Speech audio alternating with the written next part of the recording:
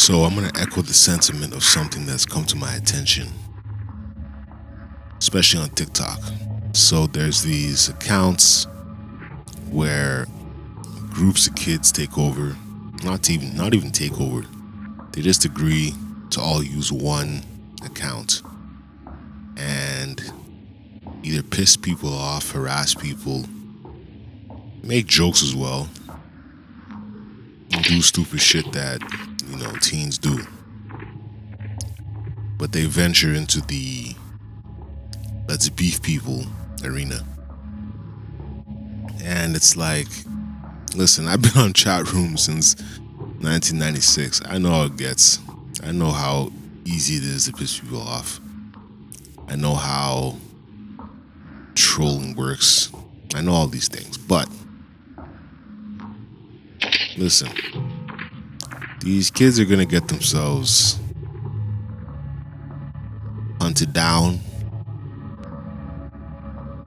Someone's gonna recognize them somewhere, and their little experiments in creator fund bullshit on TikTok is gonna come to an abrupt and tragic end. Because that's how these things tend to work. It's all fun, and it doesn't even need to be physical. Just a bunch of people clowning you can drive somebody to the edge. We've seen countless quote-unquote cyberbullying cases. People off themselves, and offing themselves, what was it? Someone cyberbullied. In this case, if you dig deeper, you'll find that they are the instigators. And then you got a tragedy. Parents sad, friends, or so-called friends sad, them gone, their community of so-called supporters gone. A community of so-called supporters, nobody's telling them, you might want to calm down because it's quote-unquote funny.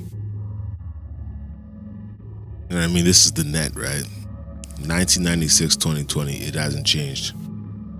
So, if you got kids, watch and monitor their online activity, and also watch your kids' interaction with some of these people,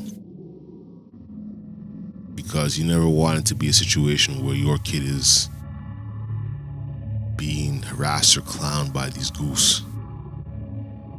And parents with the goofy kids, you don't want your goofy kids suddenly becoming the target of clapback. Alright? Good morning, folks. Peace.